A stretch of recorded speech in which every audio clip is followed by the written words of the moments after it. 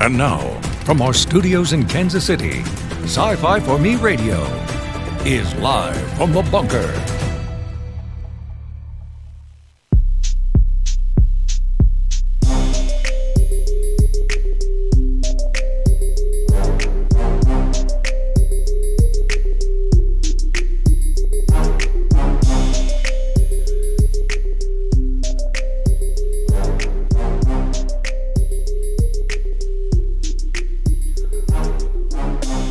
All right, ladies and gentlemen, welcome. It's cold in them thar hills. My goodness gracious. Winter has arrived. Jason Hunt here in the bunker. I am the editor here at Sci-Fi for Me. If you are new to the channel, welcome. We do invite you to subscribe if you like what you see. If you don't, then you can tell us that too and let us know why. Maybe we'll adjust. We'll see. We are constantly trying to improve things here. And it's been one of those weekends. Comments are open. The live chat's open. Email address, livefromthebunker@sci-fi4me.com. And we're on all the social media, most of the social media, a lot of the social media. Parler looks like it's back-ish. It's still really buggy today. We do encourage you to sign up for our newsletter, which is going to be something that we try to do a lot more with this year. And if you are inclined to partake of these programs in podcast form, we're on iHeartRadio, Amazon Music, Spotify, Apple Podcasts, Double Twitch, Stitcher, and TuneIn and Pocket Casts. All of those are ways that you can enjoy this program in audio format. And if you do listen to us as a podcast, we do ask that you rate us, share us, and that sort of thing, so we kind of can spoof the algorithms a little bit, because it does help some. So we'll see. A little bit of just some catching up. Hello, Robert in the chat. Hello, Sci-Fi Snob in the chat. And we are experimenting today. Hopefully the signal does not go south and wonky on us, because we are broadcasting not only to YouTube and to Facebook, but also to Twitch. We've reactivated our Twitch channel, and some of that because we're going to be doing some more stuff with SB the Every Fairy, and she's over on Twitch, so we want to make sure that we can cross-promote a little bit, and some other things. And it does look like, now that we got our affiliate status back over there, we're also able to do watch parties again. We had disconnected on that, but it looks like we're going to be able to do that. So maybe we put together a watch party at some point and do some things there. So if anybody is willing to join us for something like that, we're going to try that as well. I have sent a note to Matt McGlowan over at CosmicBookNews.com. Wait a minute, what are you doing there, Mrs. Boss? I'm hearing everything that you're listening to, Mrs. Boss. Hello. Don't know why that happened. Well, so because it's because your microphone is picking up your speakers, is what it sounds like. My speakers should not be on.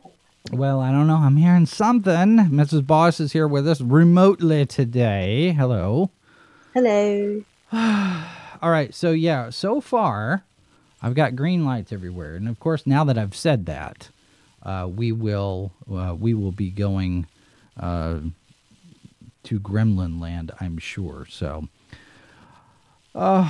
where do we start? All right, so I've got a note to Matt McGlowan over at Cosmic Book News.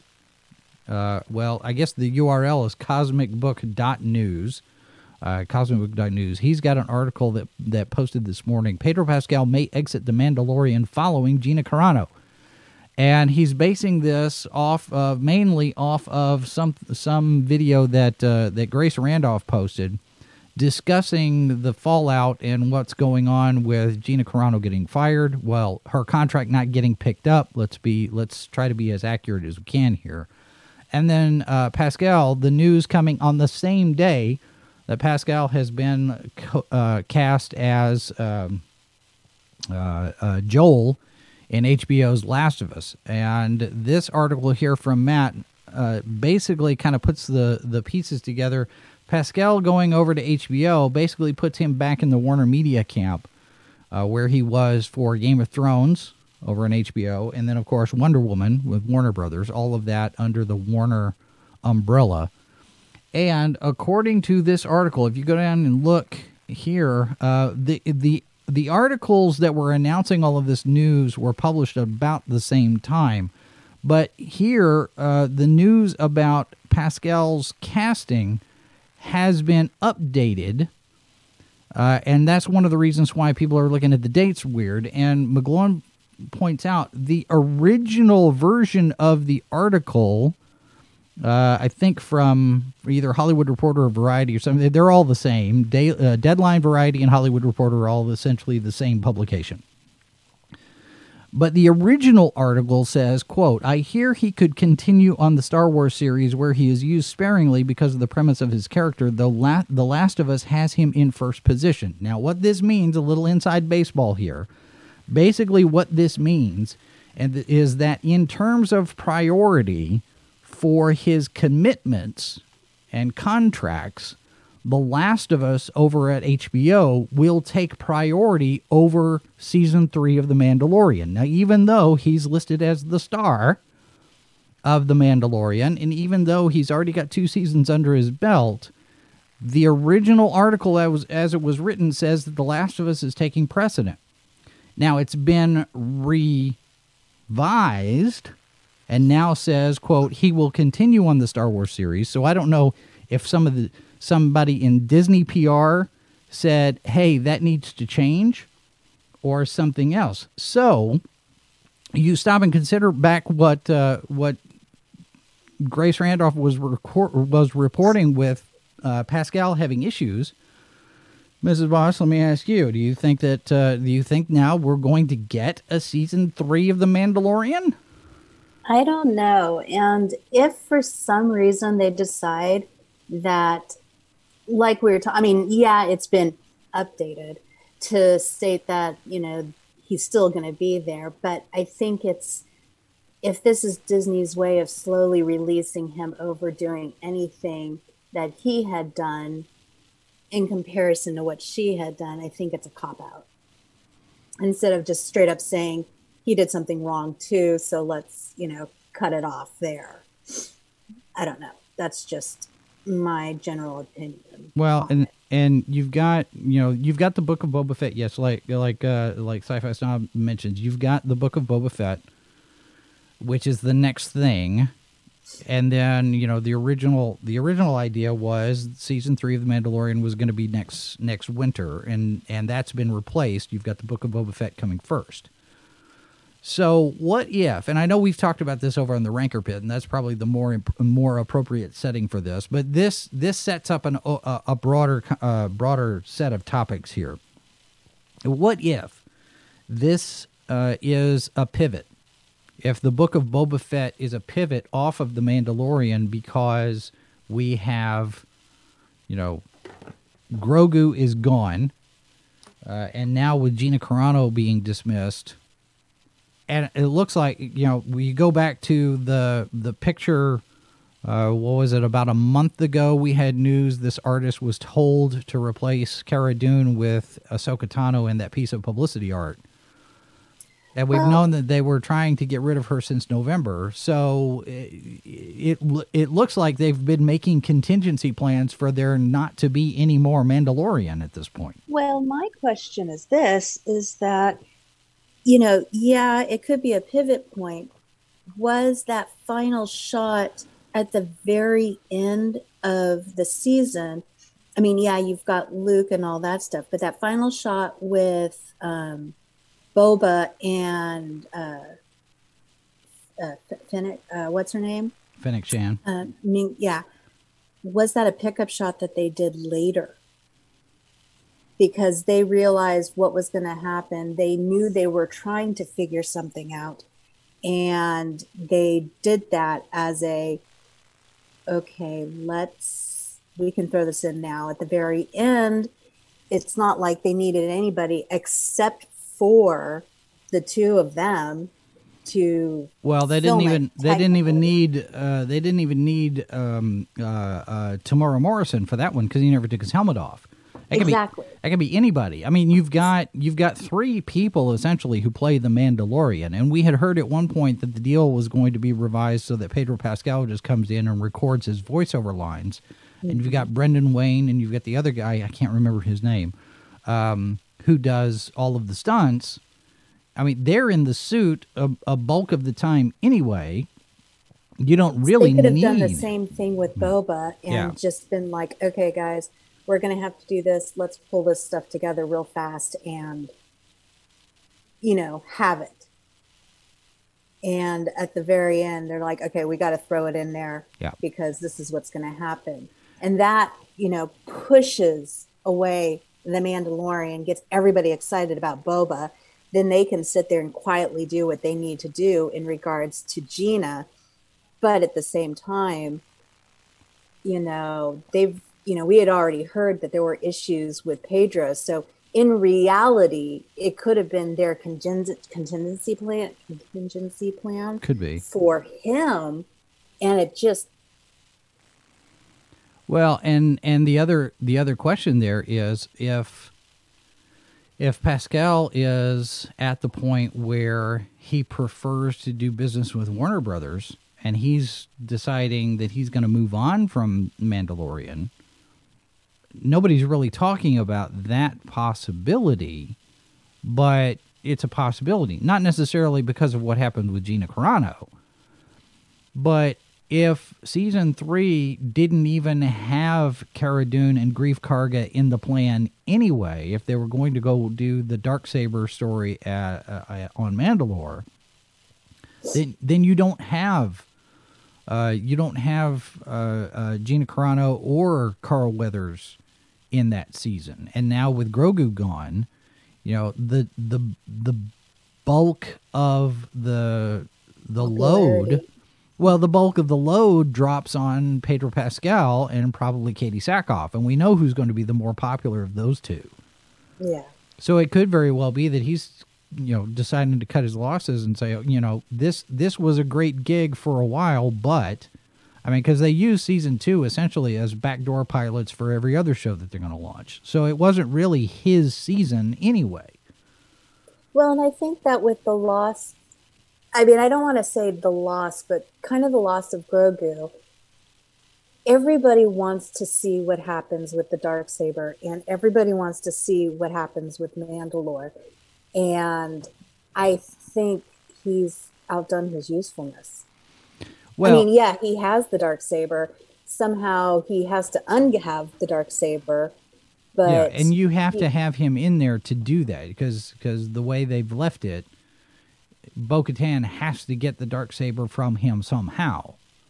Yeah. And that could very well be, hey, I'm sorry it's got to be this way, but I'm going to cut your head off and take the Darksaber. And he's one and done in an episode and finished. Yeah. I don't think they'll do it that way, but it's that simple though. Yeah. And then he can sit there and show his face off everywhere else. Yeah. Robert says, I can't believe YouTube keeps sending me to Top Chat and doesn't post snob chats in a chat room of 6. It's, Robert, that's something that we have. Did my microphone, wait a minute, what's going on here? It keeps popping. Well, no, that's the first time it's happened in a moment, but it did pop in and out. I know that when the countdown sequence was going, it was picture and not really anything else, but that's the first time your mic while you've talked has done that. Okay, I'll have to keep an eye on that. That's not good. Okay, so Robert, to answer your question, I always, whenever I load any live thing anywhere, whether I'm on a mobile device or if I'm on a desktop, no matter whose channel I go to, it always defaults to top chat. I don't know why, but I don't think YouTube's being nefarious in that front. I think it's just that's the thing. So anyway, Eastland in the chat. It was unbelievably inept to not handle better. That does not work here. It was deliberately callous or inept. Disney had and might not have competent professionals for press releases. I think. And this is something we talked about. Have they said anything officially yet? No. There's your mic. 1, 2. Ooh. No, there's no mic. Yep.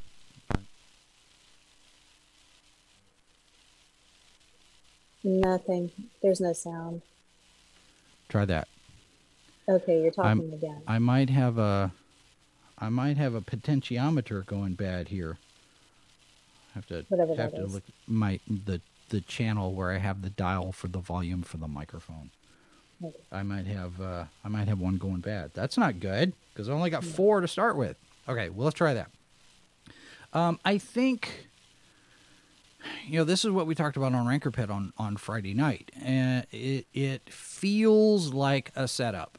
It feels like somebody at Disney, or not Disney. We make the distinction here. Let's. Lucasfilm. It was Lucasfilm PR that sent something out by email to someone who said, "Hey, I've got this concern about Gina Carano being in there," and they say they've released a statement. But I don't see anywhere where there's an official statement, except somebody sent something to Germain Lussier over at IO9. That's where this thing broke. And when that happened, then the other trades picked it up. Deadline, Hollywood Reporter, Variety, all of those. This feels like it's a planted, conveniently timed story. Now, there are some suspicions that maybe this thing got leaked ahead of the Disney earnings call in order to put pressure on Disney.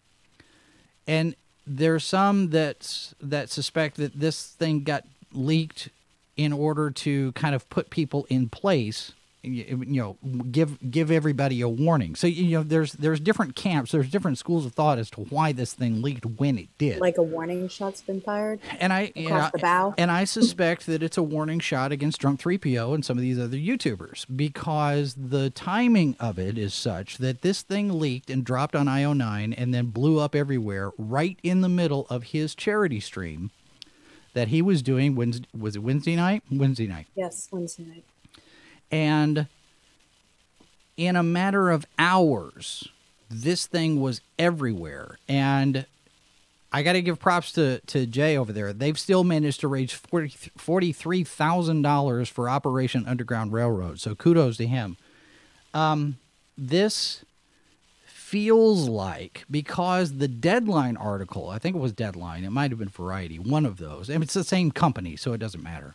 So Deadline drops the article about, Gina's no longer working there, and at the bottom embeds Twitter activity from Drunk 3PO. Now, Drunk 3PO has been getting a lot of press. Jay's been featured because he did an interview with Gina, and he's been featured in, Bloomberg and Fox and all of these other media outlets that sit there and say, well, here's the interview with Gina. And so he's got on everybody's radar now. And I think this was a shot against him, and by extension, other YouTubers saying, we're watching you. Now, Neon and Geeky Sparkles over at Clownfish TV, they know they're being watched by people at Disney. Doomcock over at, Overlord DVD, he knows that he's being watched. Nerdrotic, Gary over there, Az versus Babyface, Heels versus Babyface, Az over there, Anna, that Star Wars girl, Geeks and Gamers, they're all being watched by the people who are making this stuff.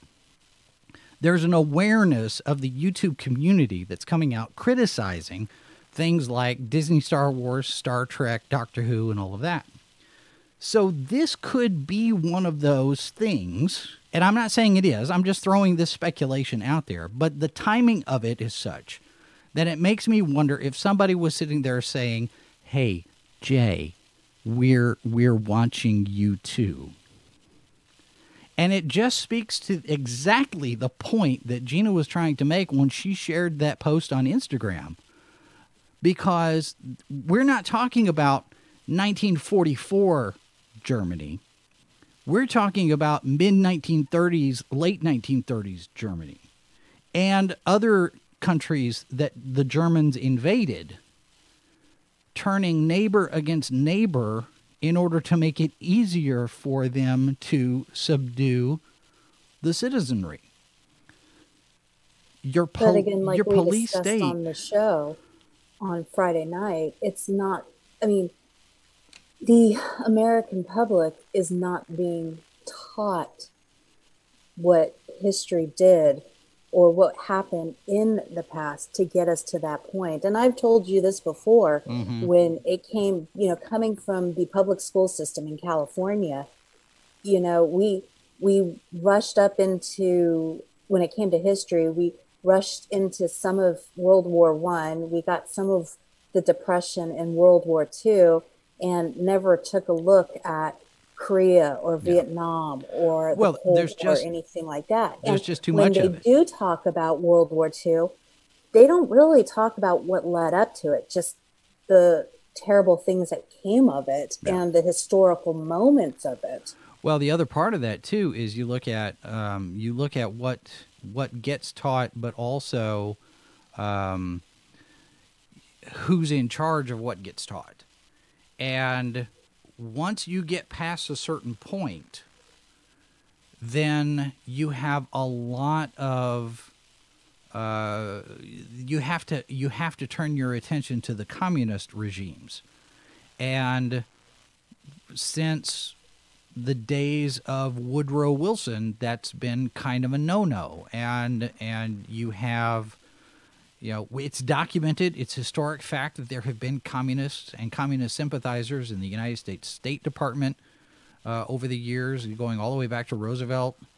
And it is one of those things where academia, as well as our entertainment and our news media, has been infested with this mindset that it's okay to be a communist. In the chat, people are talking about Battlefield Earth, to do a watch party for Battlefield Earth. So I think, you know what? That might actually be fun, because I will admit I have never watched Battlefield Earth. Well, and with my history, I have a huge bias against it. Well, so, yeah. But I'll watch it for everybody else's sake. I don't know. We'll see. Yeah. Eastland's right. 3 or 4 generations taught to do multiple choice tests, and those are more easily manipulated. I also think the websites mentioned have a more intelligent audience. That's part of that. That's a good point. That's an excellent point. And I want to expound on this here for just a second, because in my 32 years in media, I have come across this notion multiple times from both colleagues and coworkers as well as clients. I had a client once. We made probably a good 70 different commercials over the years. And he was absolutely convinced that your audience, you have to approach your audience as if they have an 8th grade education, no more than an 8th grade education. And I hear this every now and again, and it goes around in various different circles in terms of, assuming the intelligence of your audience. And it has always struck me as a little insulting to assume that your audience is no more intelligent than a junior high student. But it also kind of falls into what I see going on social media now, where people are when I sit there and I say they're emotionally constipated, the cancel cult never grew out of junior high. So I might have to rethink this, at least in terms of social media. When we go on to social media, let's assume everybody is an 8th grader. But when we're making television programs, we're making television shows, when we're making news articles and reviews, let's assume that our audience is more intelligent than that. Because it's a sign of respect. I'm going to respect you, and I'm going to treat you like you actually have a brain.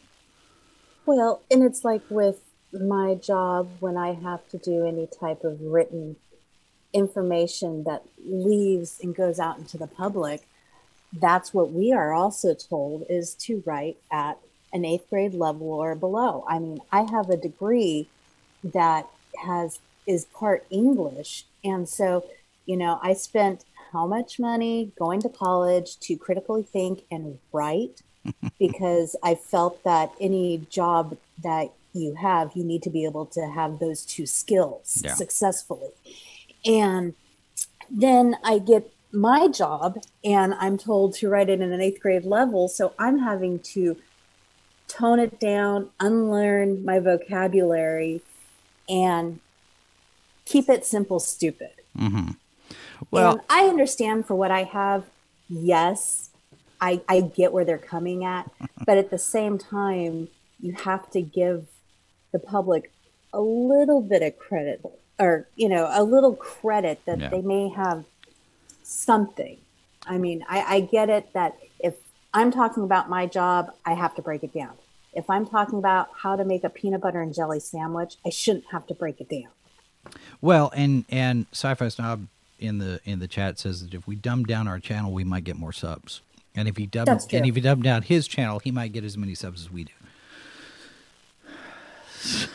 So, okay. I hate to say this, but I have to agree. What was it we were talking about today? Was it today or yesterday? Do people just not read? Oh, I mean, yeah, do people know how to read? Well, the problem with modern audiences, and this goes broader than just one particular subject matter. The problem is everybody wants the soundbite. We are in a soundbite culture. They want it in 6 seconds or less, 12 seconds. Ringtone rap. Yeah, exactly. It's get in, get out, clip that. I don't know how many times I've been watching all of these YouTubers and they say, well, we're going to clip that. We're going to clip it because everything's in clips. Everything's in little bits and pieces. And we're doing it too, but we do it for promos. We don't do it as here's what got said. It's a tease to get people to come in and see and come look at all of this. It's like clickbait in sound. Well, sort of, yeah. And I think part of it too is marketing has always been take the juiciest bits, and that's your hook. How do you hook them in and bring them into your audience? I mean, it goes all the way back to Carnival Barkers, where they're talking about, the bearded lady and the six-headed monkey and blah, blah, blah, and making the spiel to get people to come into the tent and look at the show. It's the same kind of thing. But too many people in the audience rely only on that, and they don't do any digging into the actual articles, into the actual news. I mean, you see what's happening with Gina Carano. The Streisand effect is fully in effect because there were people who sat there and went, wait, she got fired over what? Because they weren't paying attention. And that's what usually happens. Something massive happens. Some bomb gets dropped. And people start to pay attention. And then they don't like what they see. And you can see that Robert mentioned his stock price, his Disney stock earlier. Let me show you this, because this is a current look at the Disney stock price, $187.30. It's down almost 2%, which, granted, is not a lot. But What was the Wednesday was what day? Wednesday was the 10th or the 11th? When was Wednesday? Wednesday would have been 10th. Okay. So the 10th, you have the news about Pedro Pascal and you have the news about Gina Carano. Here on the 11th, when all of the discussion, because it happened late Wednesday night, but it happened Wednesday night after the news cycle because it's like 7:30 or 8 o'clock when this dropped. On the 11th, you have a precipitous drop from 190 to 187 in a day. It dropped 3.5%. Now, to give you a little bit better illustration of the drop, look at that. Look at that drop right there. That, I'm sure, is the fallout. How much long-term pain Disney's going to suffer for this, I don't know. But you look, it hasn't come back. It's now sitting at 187.69. But it has not come back. Not yet. And long term, what will it?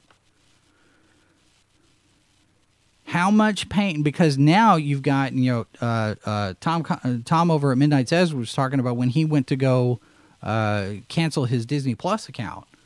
He had to do the way his account is set up. He had to actually call a call center and talk to a person and say, I want to cancel my Disney Plus account.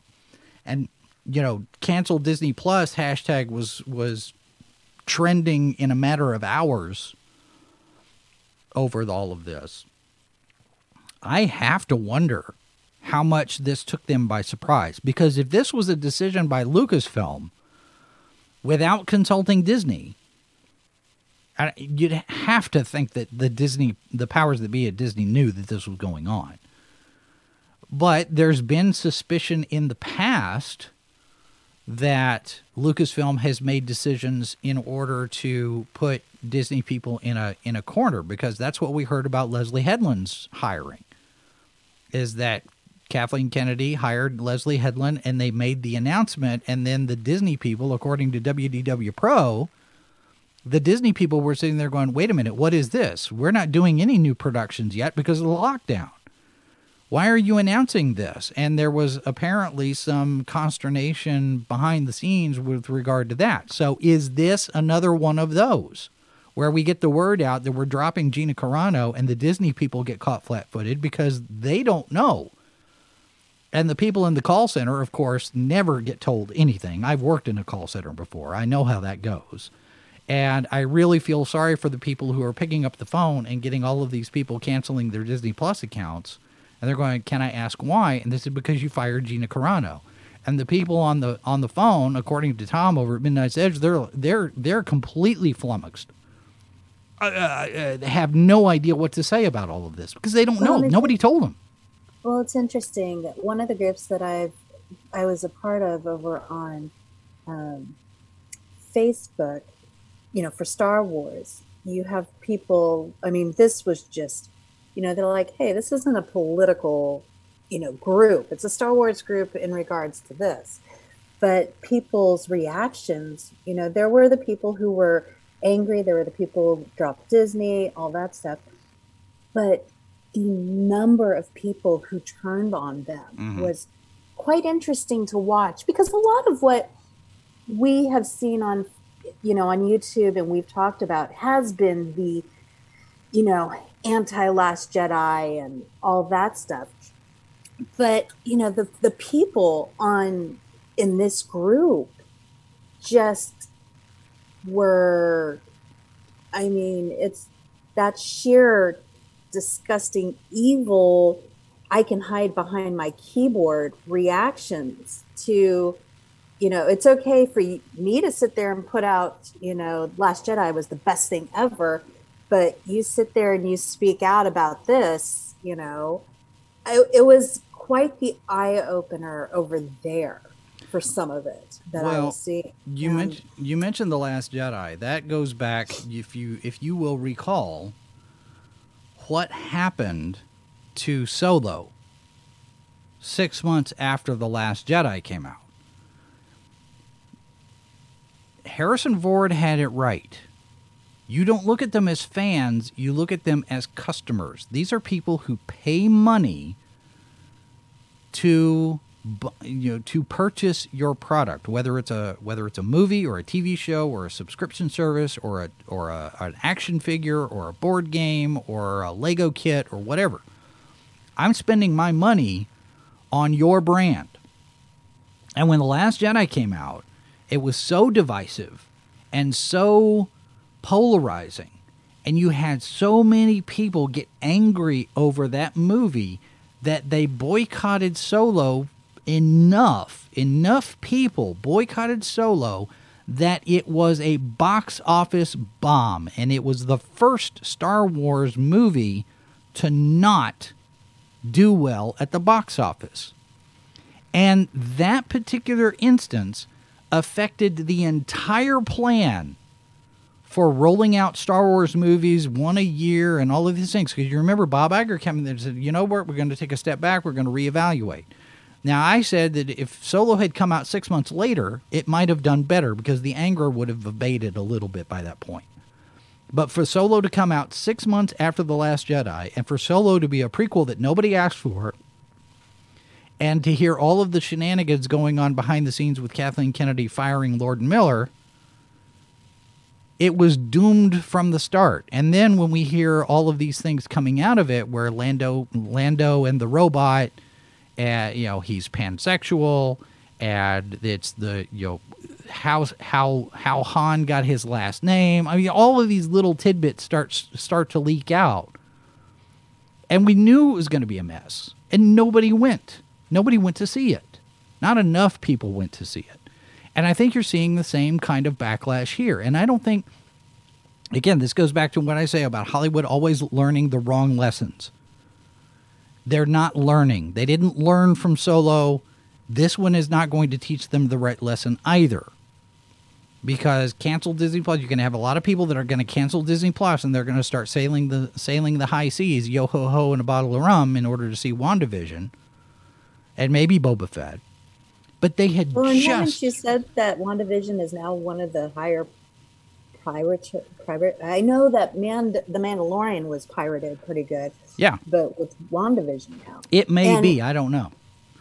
Ray J in the chat, that was one of the things that I had actually brought up to Jason is this somehow, we've talked about the two camps at Lucasfilm, and is this somehow Kathy Kennedy's way of, making sure before she hopefully steps out at the end of the year, but, especially with the way they handled the Leslie Hanlon, announcement and that, that whole aspect, and the fact that, that she's getting one of those shows, this is a way to make sure that she's not overshined by another female.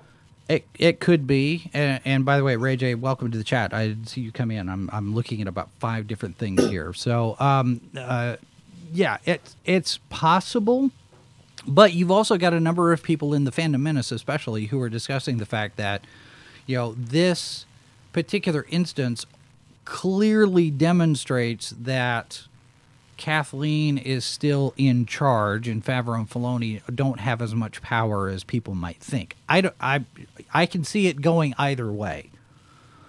Is this a power play from Kathleen Kennedy? Maybe.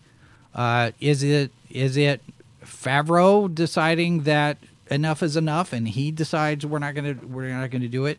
But again, if season 3 of the show does not include these characters, then they're not going to have contracts. There may be a contingency contract in the season 2 paperwork that says, we want to put you, we're gonna put you on hold. Yeah, we're gonna put a hold on you for subsequent seasons will exercise that option at the time. So season 4, for example, or if Rangers of the New Republic was going to be Gina's show, those kind of things are in those contracts. But all parties involved have to agree to activate those clauses. And if they've already decided, well, season 3 is not even going to involve Cara Dune, then we don't renew her contract. And they can make it out to be about her social media activity, which I think is a mistake, especially if you have whoever is in the PR department making that statement about how it was abhorrent and unacceptable and all that stuff. That goes beyond what HR departments are able to do. And if it turns out that whoever the PR flunky who popped that note out did it without authorization, or did it with plausible deniability, nudge, nudge, wink, wink, then you have a scapegoat. And if Disney decides that they need to walk this back because Lucasfilm got stupid, they have somebody that they can blame. They can sit there and they say, that wasn't supposed to go out. That person overstepped their bounds, overstepped their authority. We never said that we were going to fire Gina. It's just that her character doesn't show up in season 3. We'd love to have her back, yada, yada, yada, walk it back. That person falls on their sword. The damage is already done. But, here we are. Everybody's talking about Lucasfilm and The Mandalorian and Gina Carano. Gina Carano comes out a hero. And, we absolutely would love to have Gina back. And so they bring her back, and I don't think she'd come back at this point. But they say, we had the plan for her to be Rangers of the New Republic. We had it all worked out. And if she were to come back, then that boosts the notoriety and the appeal of that show because Gina won. I don't know. That's far-fetched. I don't think it's going to happen that way. Aislinn asks, what if Disney and Lucasfilm are just as chaotic and disorganized as heck? Maybe. And if there's two camps still inside, who knows? I mean, like I said before, I've worked at TV stations and different divisions of the company are working at cross purposes from each other. We could be looking at something like that. But the fallout on this is going to be long term. Well, and I'm curious with Gina and what we've seen from her, through her social media, through interviews, things to that effect. If Disney were to walk back somehow and, oh, we're sorry and all that, would she have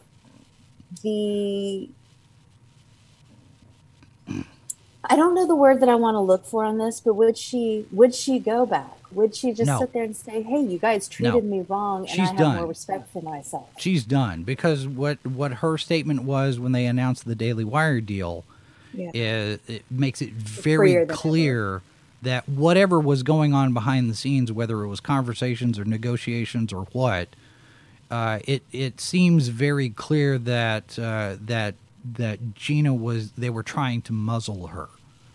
And so whatever Disney and Lucasfilm decide to do, she's not going back. And I think that's a good thing for her. And I think, she'll pick up new talent representation. UTA is not the only talent agency in Los Angeles or Hollywood or New York or wherever. I mean, there are talent agencies all over the country. There's I think, probably half a dozen here in Kansas City. There's 3 or 4 in St. Louis. There's talent agencies in Dallas. So there are talent agencies other places, and somebody will pick her up if they haven't already. And the Daily Wire thing, she'll be able to develop her own IP. And if she wants to make a brand new franchise, she's got the freedom to do that. And it's all hers. So, Sci-Fi Snob has a good question. What would Gina gain from going back? She wouldn't. Because now you have blaster fire. You'd be walking back into a place that is damaged the entire relationship is damaged goods at this point. It's like breaking up and then getting back together. Yeah, I think so. And Eastland, it could be there's more than two camps, but for the purpose of the discussion of that most people are having, I think it kind of boils down to essentially you have the Kennedy camp, the people who are loyal to Kathleen Kennedy, and then you have the people who are loyal to the original vision of George Lucas. Whether George is in that camp or not, whether it's Favreau and Filoni versus Kennedy, or Bob Iger might have his camp, but it simplifies things to sit, because it does seem like the majority of the back and forth kind of boils down to two schools of thought. There may be more divisions. Different people who have got different motives. I mean, the story group could be their own thing outside of what Kathleen Kennedy does. And now you've got Momita Sengupta coming in as a senior vice president of things. And some people are wondering if she's being set up to replace Kennedy when Kennedy's contract is up in September. So there's still a lot of things that are still in flux with all of this, that it could go any direction. But yeah, Gina is done over there. Let's see here.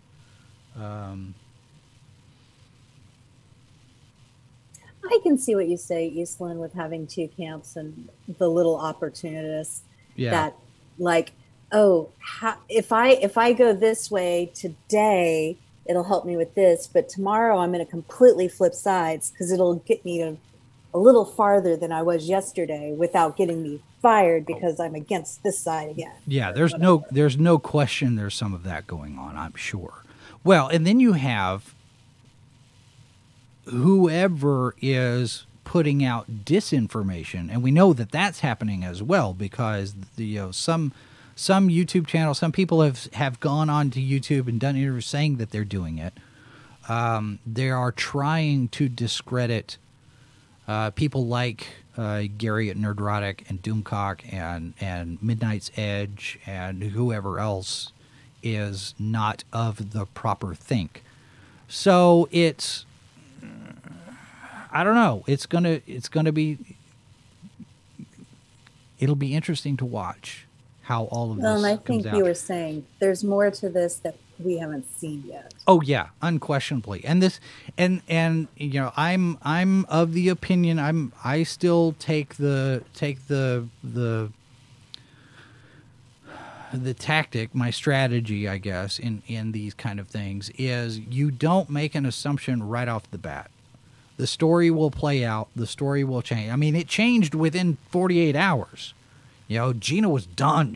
Her career is over. And then, Friday they get the Daily Wire announcement that she's got a new deal to develop her own movie over there. So 24 hours from now, we could be talking about a whole completely different thing. And, in 3 days, it could change again. In 3 months, it could change again. And then when September rolls around, and if Kathleen Kennedy is gone, then things could change again. And if she's not gone, if they decide to renew her contract again, that could happen. I don't know how likely it is. I'm not going to speculate one way or the other, but it could happen. They could decide that she needs to stay for whatever reason. That better be a really changes. good reason. Well, that changes the game too, because then what does that mean? What does that mean for Favreau and Filoni, and what does that mean for Mohsen Gupta, and what does it mean for Michelle Rejwan? All of these people that have been announced in charge of things. We don't hear a whole lot about Kathleen Kennedy these days, and there might be a reason for that. I don't know. Sci-Fi Snob says everything he says is disinformation. Eastland, I think you're right. We're about to enter a golden age of independent and fundraised films. You look at comics, imagine movies made that way. I think also, and you look at what's going on with Ethan over with Cyberfrog. Not only is he crowdfunding comic books, but he's also now crowdfunding action figures. The Cyber Frog action figures are now a thing, and he posted a video the other day. He just took possession of a warehouse for storage of all of his inventory. He's going gangbusters. He's doing fine. And I'm running across a number of crowdfunded comic books that are now, in their third or fourth or fifth issue sequels. These are not one and done things. I think the industry is changing, and I think you're right. I think crowdfunded films, crowdfunded short films, crowdfunded feature films. I mean, for all that Alec Peters is Alec Peters, he got enough money to make a feature film. If he had actually just spent the money on making the Star Trek fan film that he wanted to make, instead of misusing all of the funds like he did, allegedly, Alec Peters, I have to say that. I got to be fair. I mean, we all, those of us who have been paying attention know what he did. But he had over $1 million in crowdfunded money that he was supposed to use to make a fan film, and that money is out there. You can make these, and if you're going to create a brand new IP, and that's what all of these guys are doing, Ethan owns Cyberfrog, and you've got, Clint Stoker with Fatal and Downcast. You've got all of these different creators who are moving on away from the corporate-owned IPs, Superman, Batman, the Avengers, Iron Man, Captain America, and such. And they're coming up with their own. And it's only a matter of time before the viability sets in that they sit there and they go, you know what? We could do this for other things besides comics. I mean, they've been doing prose anthologies, short story anthologies. We've talked to Robert Greenberger about a couple of them that he's done. So crowdfunding is a viable thing. And I think that as we get further into that, in the next few years, especially, we'll see that become an even bigger piece of the mix in terms of filmed media, not just comic books, video games, novels, short story collections, music. Yeah, everything is going to go. There will be a crowdfunding aspect to all of those different pieces of entertainment media. Well, the corporations have just gotten so far detached from reality-based human beings. Yeah. And they're so full of themselves. And it's not, I mean, you can look at corporations from whether it's the private sector or the public sector.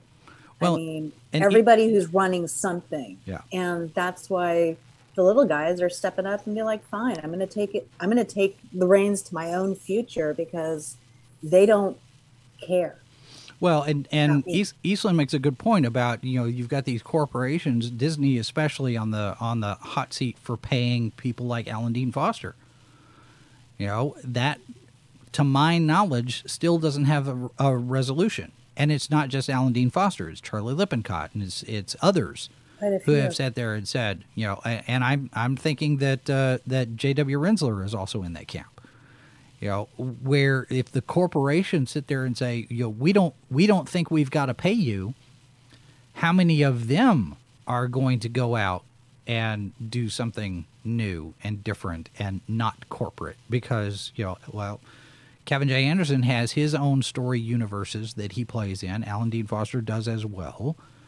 There's nothing that sits there and says they can't do a crowdfunded project either. I mean, Chuck Dixon and Graham Nolan are both doing it. They created Bane for DC Comics.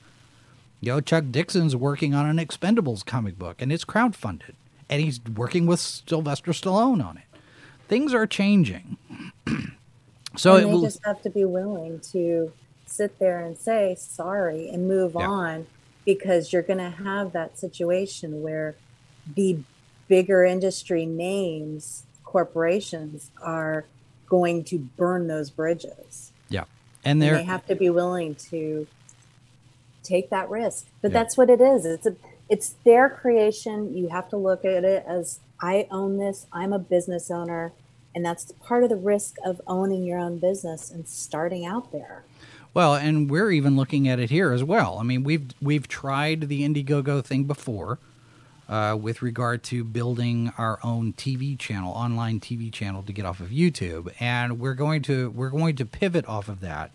And our next Indiegogo campaign is going to be a print edition, very much in the style of Starlog and Fangoria and Cinefantastique and FilmFax and all of those from back in the day.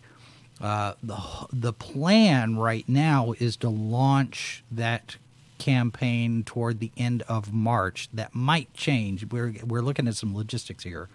But that might be a thing, and hopefully it's a thing. Hopefully it becomes something that's worth the time and it has value, and people see some reason to support it, and we'll go from there. And of course, in the meantime, with the channel here, we've got the Super Chats, we've got the PayPal, we've got the Subscribestar account, so people can support us financially that way. I don't put a whole lot of emphasis on it. But if people want to throw a super chat in, or if people want to throw money our way on PayPal, that's fine. I'm open to that. It'll help us buy our own fallout shelter. Look at this one. This is one that's on the map, because we got to talk about, we're talking about Fallout from Disney. We'll talk about some fallout shelters here. This is in, I think this is one in Las Vegas, Nevada. Now this is a nice unassuming house. Few miles from the Strip, down on Flamingo Avenue. But then underneath, you have this massive complex.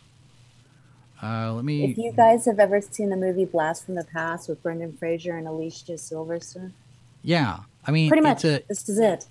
It's basically an underground complex with pools, and here's outdoor. It's a living space, and it looks like they've got multiple houses, I guess, underneath, and parks, and the ceiling's painted like a sky.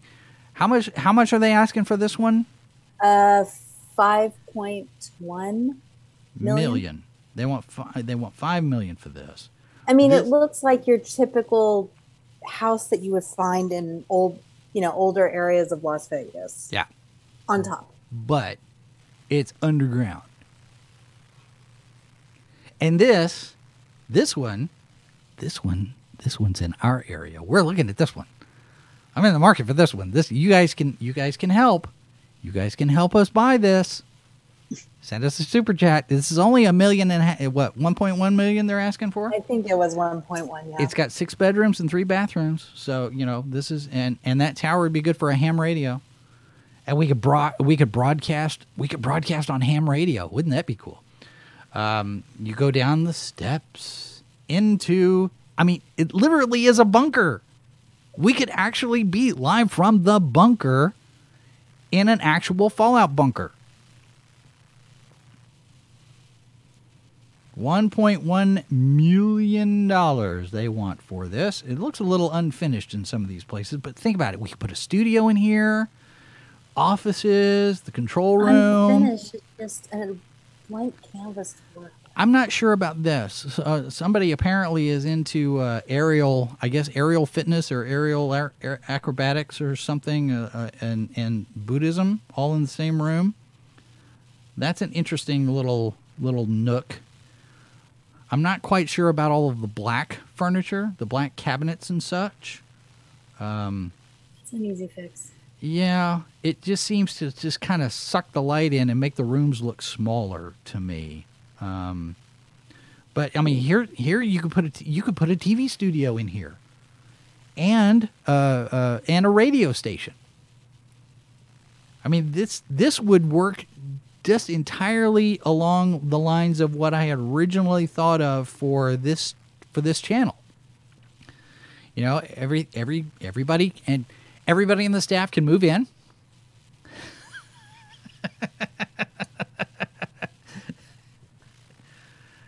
I think that's where I lost you, right, Mrs. Boss? Is that where I lost you? So what's tomorrow's topic? Actually, tomorrow we have a guest. Tomorrow we will have author Let me get up here so I can bring this up. Author Greg Binier, author of the book Unfettered Journey. This is a brand new book. I don't know that it's out yet. Let me look, see when it releases. It may be out already. It came out in September. This is a book that mixes science fiction, artificial intelligence, philosophical discussions about what actually makes a person, so some spirituality and soul type of thing in here. So that we're going to be talking with him tomorrow. And I'm still trying to get Drunk 3PO on here at some point. Some of you in the chat, go bug him. Say, when are you going to be on Sci-Fi for Me? Because we're back and forth. He's like, yeah, I know. We gotta do something. So, anyway, it does look like our stream has been relatively healthy on all 3 channels. I'm very happy with that. Good. That's very good. So there's that. And I see, some good traffic, some good participation in the chat. I do appreciate all of that, all of you being here. Eastland and Snob and Robert and Ray J, is that what it is? Yes, Ray J. Who else did I see here? So Robert. I don't see Mazarus. We'll have to see where he didn't come today. All right, so he's probably working. Okay, so that's going to do it for us today. Like I said, we're going to continue to monitor the fallout, and we will look at other topics. And of course, tomorrow evening is talking about Star Wars. Star Wars. Let me get and the news. Thing. We will have a brand new edition of the Salacious Crumbs with news and rumor about Star Wars. And then coming up on Friday, we will have a new discussion on our regular time of the Rancor Pit. This past Friday was a special edition, but we will have the Rancor Pit on Friday. And then on Saturday, in terms of discussions, we have a new Foreign Bodies that will drop at 1 p.m. Eastern.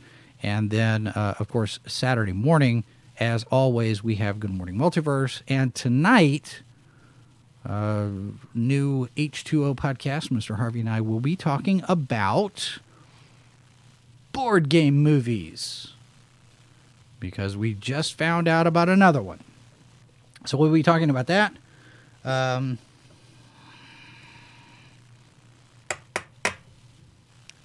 we'll see what happens. Backgammon will ever make it to its own movie? A backgammon movie? Oh. One can only hope, because it will give us something to talk about, right?